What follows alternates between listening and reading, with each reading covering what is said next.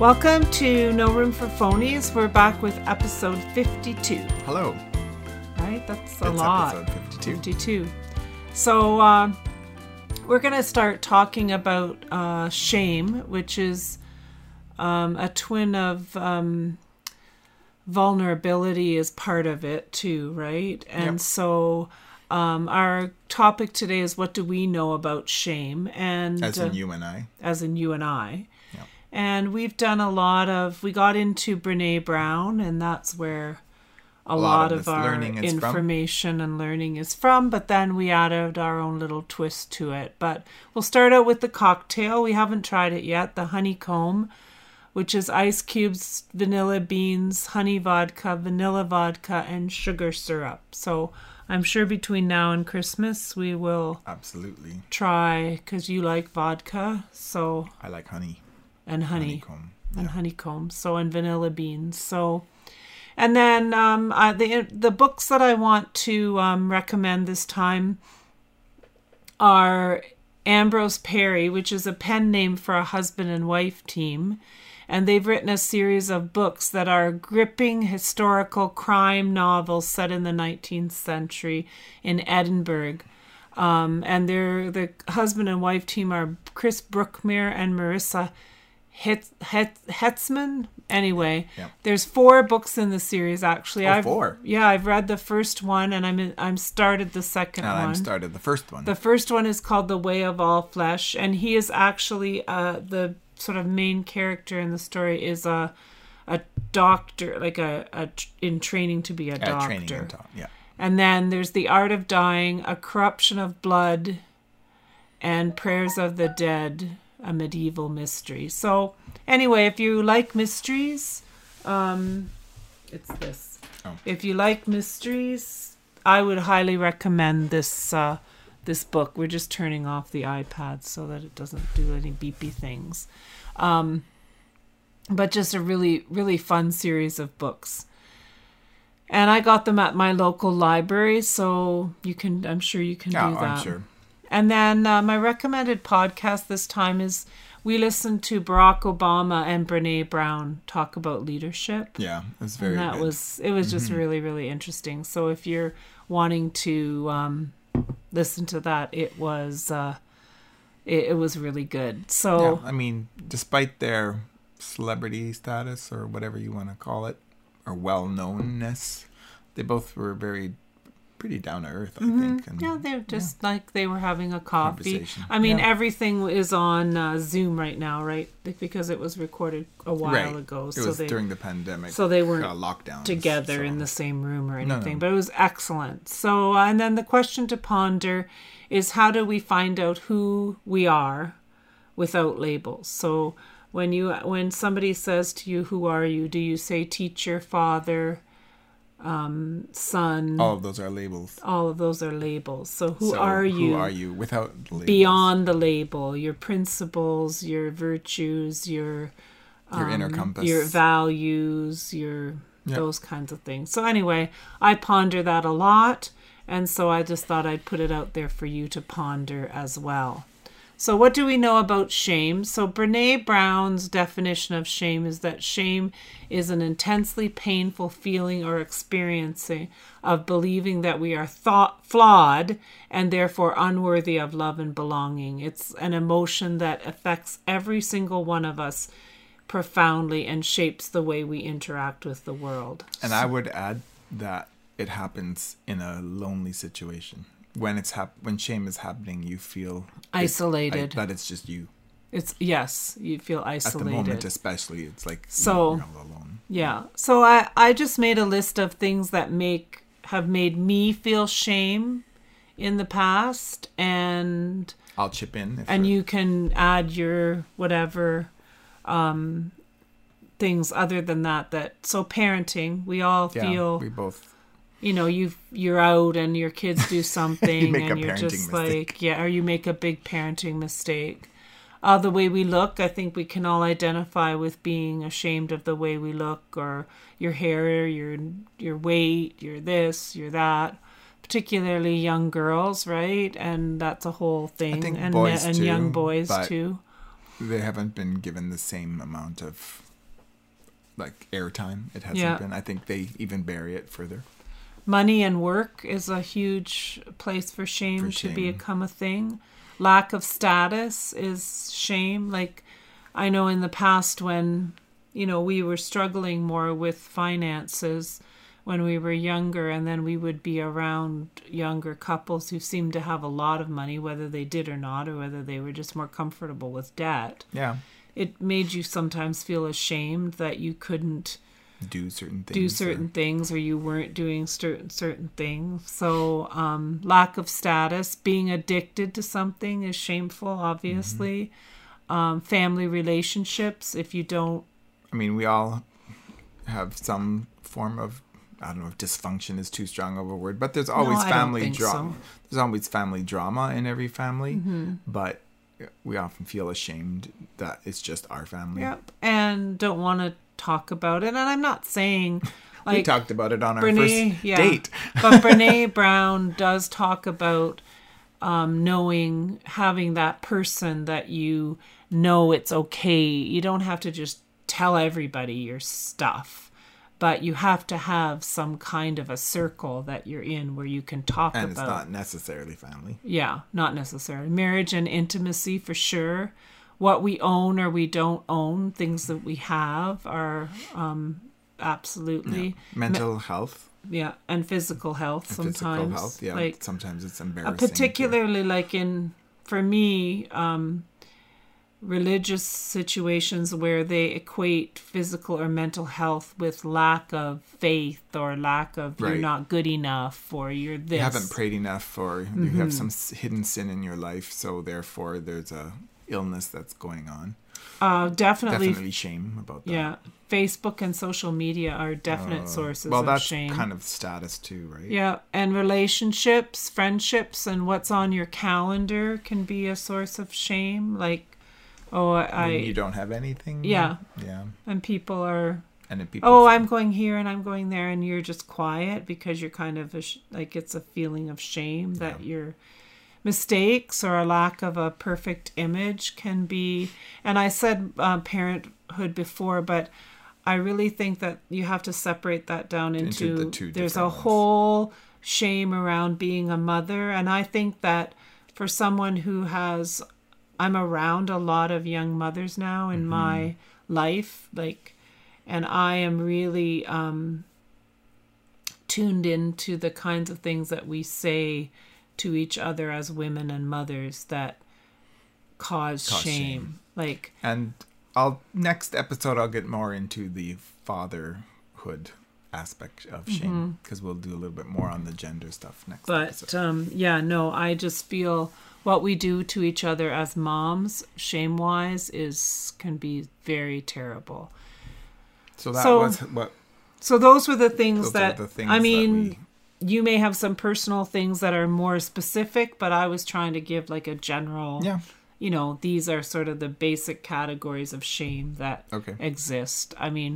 School, marks for kids, like sports can be a place of shame. Physical working out, like that sort of stuff can be a source of shame.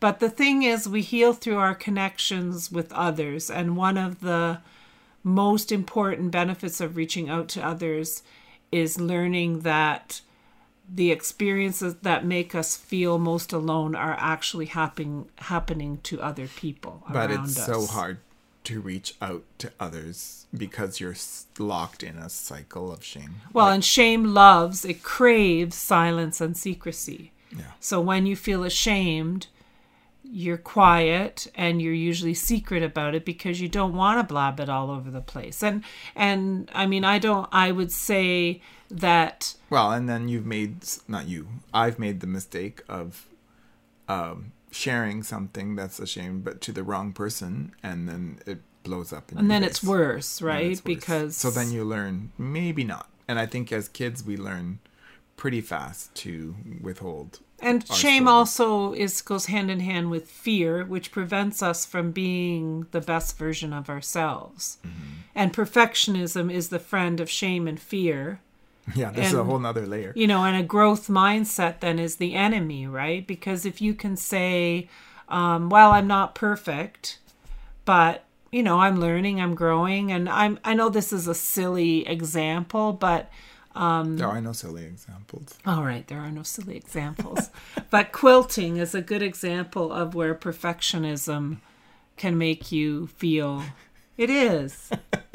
What are you laughing at? Because you're bringing it up half an hour later from a little quilting example. Yeah, well, I get passionate about what I'm doing, but I don't care. But what I'm saying is being unwilling to share a project or something because it's not perfect. Right. Whereas if you have a growth mindset about what you're learning, it's the same thing about not wanting to like take somebody a meal because it might not be right. You know, like, yeah, well, that's the opposite of a growth mindset is the static one where you're stuck. You're stuck and you have to do things perfectly so you don't move forward. No, and then it is discouraging to try a project if it has to be perfect.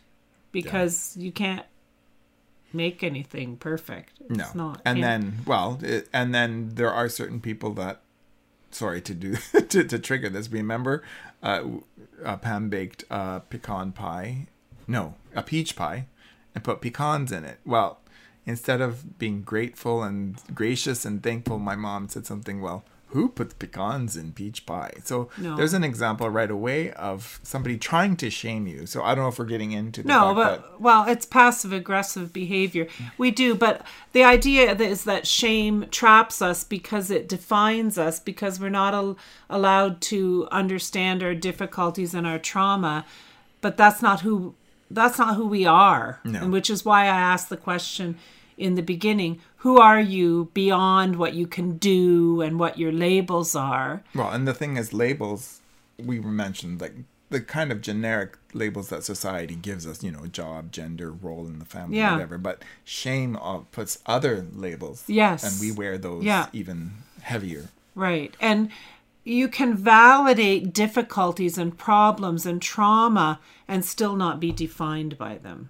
I am not the bad things that have happened to me in my life. But it's hard to walk away from the bad things that happen. And I'm not the mistakes I have made. No. Because, you know, that's where, you know, we were talking about those levels of awareness as people, right? If you're stuck kind of at the bottom where everything is about, well, I've done this bad and I've done this bad and I've done this bad. And then you even kind of take responsibility for doing it bad, which is kind of a level 2 thing. Well, level 1 is everybody else's right fault. But level 2, you can get stuck in that, well, I'm responsible for this and I'm responsible, but in a heavy way, rather than, yes, I'm responsible for moving myself forward. But if you can get past those kind of where you're, 1, blaming everybody else, or 2, taking full responsibility, to the point where you're like, okay, I'm growing, I'm learning, I'm this, I'm that, then you can actually rise above it and support other people who are kind of going through the same stuff you are. Right. And shame just traps us in that world where we think we're the only ones. And when we speak our shame to someone who deserves to hear it, then we reconnect and we begin to see where the message of shame is actually coming from. And yeah, that's one thing I really took from Brené Brown's books or podcasts was sharing it with someone who deserves to hear it. Right. And the most recent example that in the one podcast was about the marble jar, where, you know, as people do things with you and you build trust, every little deed they do towards you that's kind and respectful and trust building, you put a marble in. So if they have one of the things she was like but saying, if you blurt something to somebody who doesn't have a marble, like doesn't have your best interest at heart, it's not. Well, and then the other thing is, if you tell someone something and then, you know, it particularly in work environments, and then all of a sudden you're aware that they have told somebody else, like keeping it in the vault, which is another phrase that she uses. Like when something's in the vault, you trust that that person isn't just going out to share whatever you've said. Right. And I think the other one that I've experienced a lot is where someone wants to know all about you and your issues, but they don't want to tell anything to you. They shut down. They don't even volunteer it. And you can feel it just in the questioning way. So I'm just like, okay, well, it has to be mutual. I'm not just going to spread out my life in front of you if you're not going to share something back. So even if they are keeping confidences and everything, it's still a wall of where the trust breaks down. So I think that's where we've learned a lot about, you can have people in your life that aren't like your deep whatever. You can have casual friendships and stuff, but you do need to have, like in Brene Brown's case, she says like she can think of 1 or 2 people in her life that she actually can. Yeah. So it's not like you have this group that you. Like a big group. Yeah. Yeah. No.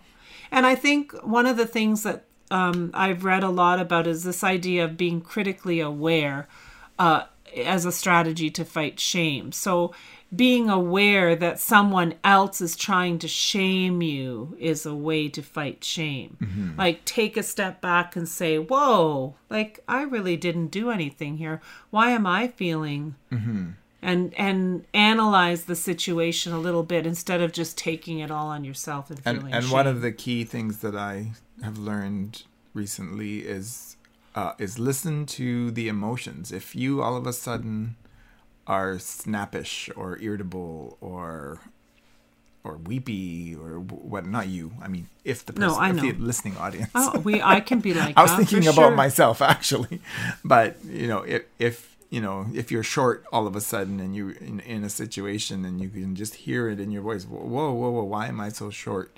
It could be that you need to think and be critically aware of, are you being shamed at that moment? Or do you have a reason to feel guilty, which is a good segue into what we were talking about next, because guilt and shame are not the same thing. And guilt isn't always bad. No, guilt isn't always bad. Guilt is the feeling you get when you've really done something wrong or perceived you've done something wrong. And shame is the feeling that you are wrong. Right. And it may not be related to anything specific. Exactly. So when you feel guilty about something you did, you can take steps to make up for it and put it behind you. You can go to somebody and said, man, I really messed up. I'm so sorry that I made you feel bad. And I think that this is a big problem in the world. I don't think people can do that. But feeling shame or being convinced... That's a whole nother episode, is apologies. Yeah. Or being convinced that you are the thing that's wrong. There's no way to come back from that. No. And so that's one really big difference between guilt and shame. But guilt is actually feeling remorse or responsibility for something you've done wrong. And that's okay. Right. That's okay. I'm going like this because he's got to move down so I can just at least see my bullet points here. And it always relates to something specific, a mistake you've made or an offense. Yes. Guilt. Mm-hmm. Like you've hurt somebody, whether you've hurt them intentionally or unintentionally. And I always said that, like, as a leader, when you're a leader, particularly in a school setting, you're moving at lightning speed all the time, making decisions. So if I've unintentionally offended you, then you have to be able to come to me and say, hey, that really hurt my feelings when you did that. So I can say, I'm really sorry that I did that. I'm just sorry that I did it. And I'll be... And that's another thing that we are, as in general, as a society, not good at, is trying to clear the air when we feel offended. Instead, we bury it, we get revengeful, we hang on to grudges, or we go and gossip. Well, and I think the other thing is, like, I've had some experience where I've tried to have that conversation with some people, and where I've tried to say, hey, that really hurt my feelings, and I've gotten even more crapped on. So maybe it's hard, though, because then it's a cycle. But you can't let yourself... Like you can't. I think it's probably ultimately better to go and say you hurt my feelings. Well, then you find out the truth about that person and whether like their true character, whether you continue, there, whether right? It's... and whether you continue at that level of a relationship. And shame is just feeling that you're bad, worthy of contempt, inadequate, and so you relate your behavior or self, like it's related to you as all your behavior or yourself, in relation usually to other people's opinions and not... I think it's like putting on virtual reality goggles and headphones, because it's not just the glasses you're looking through, it's also the the sound waves you're filtering it through. It's as if you're in this alternate reality and you filter everything through. Right. That shame. And sometimes it happens because of the way you were raised, right? Because from the day you're born, you're learning to feel whether you're okay, whether you're accepted. Your self-esteem is shaped by whether you're praised or criticized or loved or disciplined or taken care of or neglected. Yeah. And so people... I remember when we were early, before we were parents, we were reading about, raising children and not bestowing labels and names and identities upon our own kids, as, like you are a... good, or you are a bad, whatever the labels are, and also it said like teachers have so much clout and say, especially in the elementary school years, in high school too, but mostly in high school it's your peers that start saying, and then you adopt a lot of what your peers say about you. Well, and then you start feeling that you're inadequate and inferior, and then that's where shame comes from. Yep. But like over time, if that's all that happens to you, then your self-image and your self-esteem and feelings of shame come from what other people think of you a lot of the time. Say they think of you. Yes, say they think of you. And then this is where there's been some focus in the research on serotonin and how that... you mean the connection between brain chemistry and shame? And that low levels of serotonin can actually contribute to you feeling more feelings, leading to feelings of shame because you're more submissive. Do they know if it's chicken or egg? Like if you feel shame, I don't know. Does it lower your serotonin? I'd have to look more deeply into it. Evidence is increasing that serious problems occur when shame gets deeply woven. And because what does it lead to? It obviously leads to suicide and like all kinds of mental health problems, anxiety and everything. So one of the things that you can do is increase your serotonin. Like one of the things you can do, even if you are just an anxious person, having increasing your serotonin is one way to help your brain handle cope, right? So and what are some ways that we can increase serotonin? You can eat whole wheat bread and turkey or cheese and oatmeal. Eat whole wheat bread. No, nuts, salmon and brown rice, plums, pineapple, pretzel sticks with peanut butter, milk. Like those are not hard things to eat, but those are the kinds of snacks. Not very keto or paleo friendly. No, wait. No, but because basically carbs are part of increasing serotonin. But those are good carbs. Nuts and salmon are good.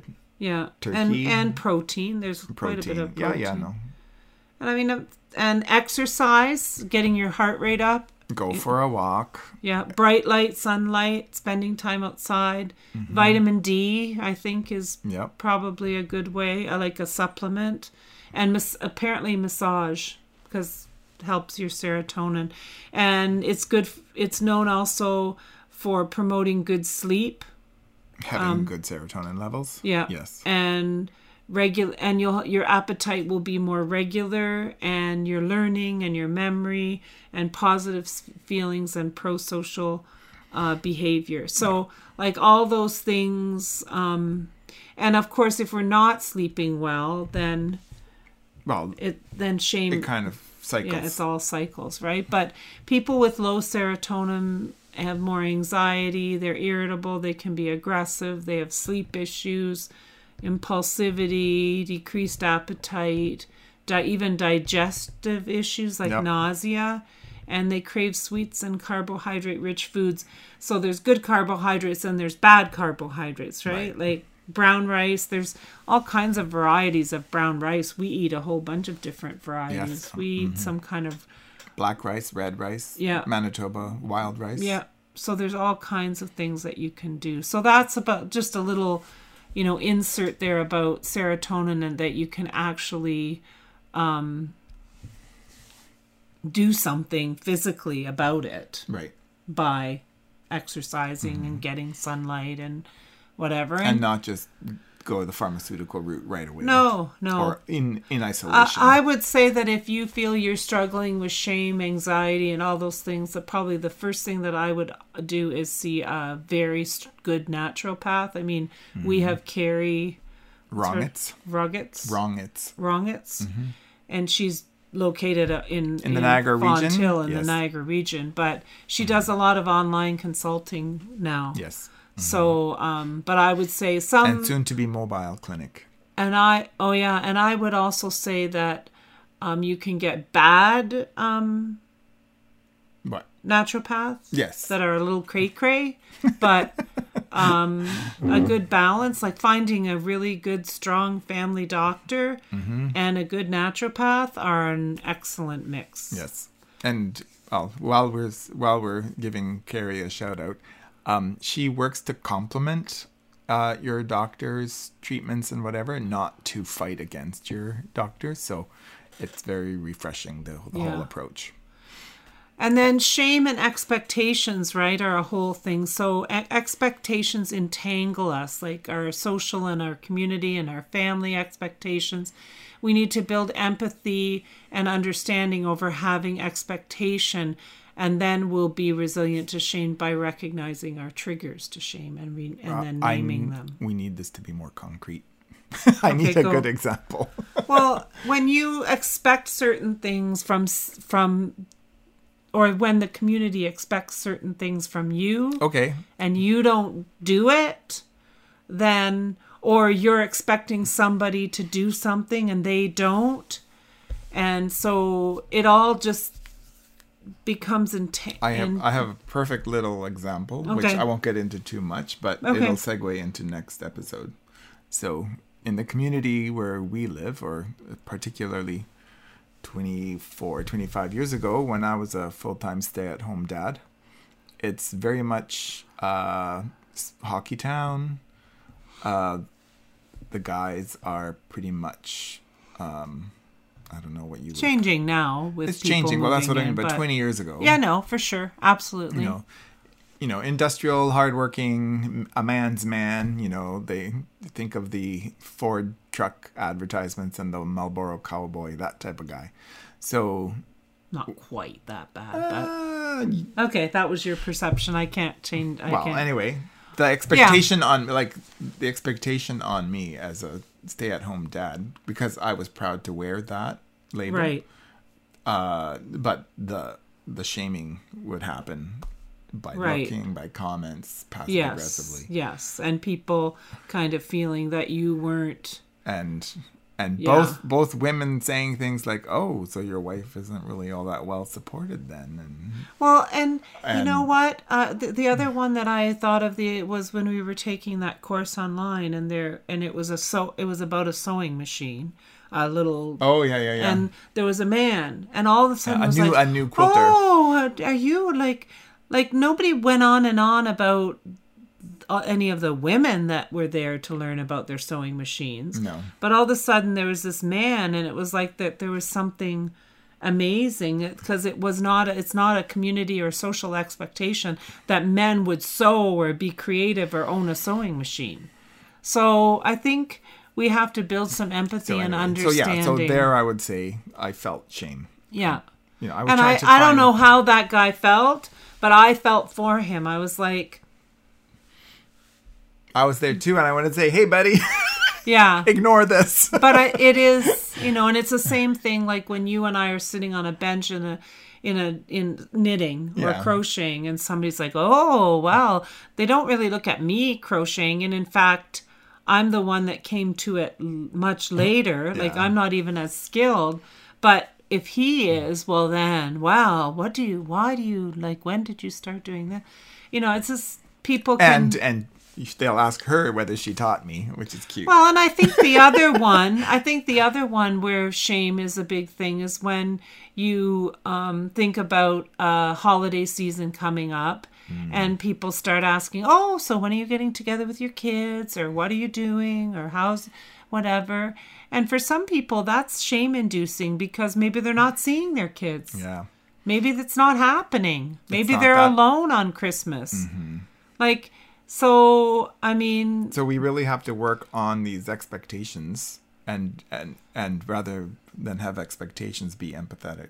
Yes. And you know, talk about whatever and you know, instead of saying, oh, when are you getting together with your kids for Christmas? It's more of like, what are you doing around the Christmas season? Do you have any free time? Because maybe you could step in and fill in a gap, or maybe the two groups of people could actually make plans, because I think there's a lot more people that sit alone at Christmas with just their family, which is fine, than you would realize, or parents of grown kids that aren't with their kids at Christmas. Mm-hmm. So, you know, and I think there's ways that we can be empathetic and understanding instead of just falling into that thing where we're triggering shame and upsetting people, or, you know, making people feel bad for no reason. And that's what shame is about, making people feel bad for no reason. And I think, like, just to end off this, because we're going to talk quite a bit about shame, like, the 5 important truths that I have learned is that pain is just part of life, everybody's life. So you've got to learn to live with that, and you come out wiser and stronger and truer and better, and if you embrace that at its fullest. So if you're feeling like shame because you have pain or a hard time or something, then that is hard, because then you're not going to embrace it and move past it. Mm-hmm. So, and the only reason that it becomes a thing is that because people do that to you. Yeah. Because everybody has this. Everybody has something going on in their life that is painful. And the thing, though, that happens, to move to the next point, is because it has happened, then fear also takes root.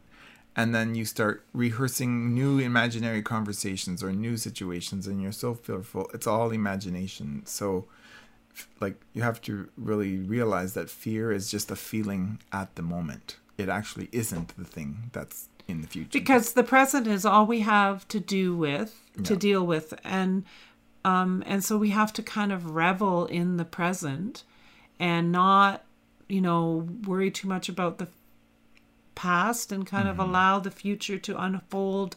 And that's where expectations come in, right? If we have this and we this and we this, and then it doesn't unfold, then you're sad, or you're shamed, or you're this. And perception is everything. If you believe you can overcome things, you'll put your best, and you might just do it. You might fail too, but failure is part of life, right? So, and you're never truly alone. So we have to... Well, and the other thing is, you don't know... There's more than 2 pathways to overcome a situation. Absolutely. It's not just this and this. There's other things in between. And if you can't find somebody who can empathetically listen to you and just listen to what you're going through and just say, yeah, I can, you know, I'm hearing you, instead of, you kind of have to try that on with different people. Yeah. You do have to take small risks. Don't divulge the worst things, but... Take small risks, because, like, some people that are listening to this might actually feel quite alone and not have a network at all. Yeah. And I think the other thing is, I think we get wound up if somebody says, oh, why don't you do this? Or, oh, I had that happen to me and I did this. And people get upset. Well, I don't understand that. Oh, like when they say, you know, my situation, the comparative shame. Yeah. But the other thing is, though, if I'm sharing a problem, it has to be an expectation at some level that somebody is going to come back and say, well, why don't you try this? Or have you thought about this? Yeah, give some advice. And so that's okay. Mm-hmm. Doesn't mean you have to go do it. No, but you don't have to get angry that the advice is being offered. And freak out, because I've had that happen to me.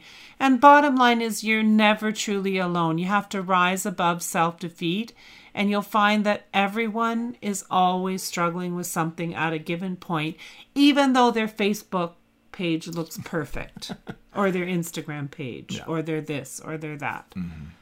Because that's, I think, one of our biggest problems with shame, is just that you can present this look that is whatever. And so a little challenge I want to leave with you, because I mean, I guess Christmas is on its way, but I'm reminded of a story I heard at Christmas time of because everybody is struggling with something at a given point. When you're out in public, particularly if you're shopping, and you see somebody struggling with little kids or alone and sad, it's the struggle is obviously there, but you don't know what other layers of shame and guilt they're struggling with at that time. So it's kind of more, you know, be patient with the screaming child and the frustrated parent, and be patient with the rude and abrupt senior who's, you know. Yeah. Well, and for me, like, you know, you're standing in line with your stuff to pay for it, and some young mother is behind you. Can't you just say, go ahead and go forward, because you can get out of here with your kids, and maybe that'll decrease your stress a little. Yeah. Right? There's so many things that we can do when we actually think we're not the only ones struggling with everything.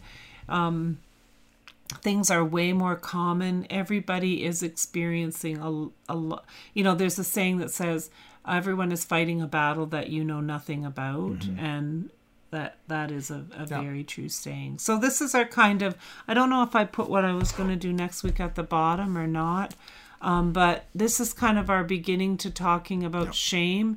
And I thought that next week we would talk about gender, you said. Gender. So how like shame is different for women and for men. So thank you for joining us at No Room for Phonies. Episode 52. And sort of our little foray into what we have learned about shame, and how rising above shame and naming and shaming your shame can help you be a better version of yourself, live your best life.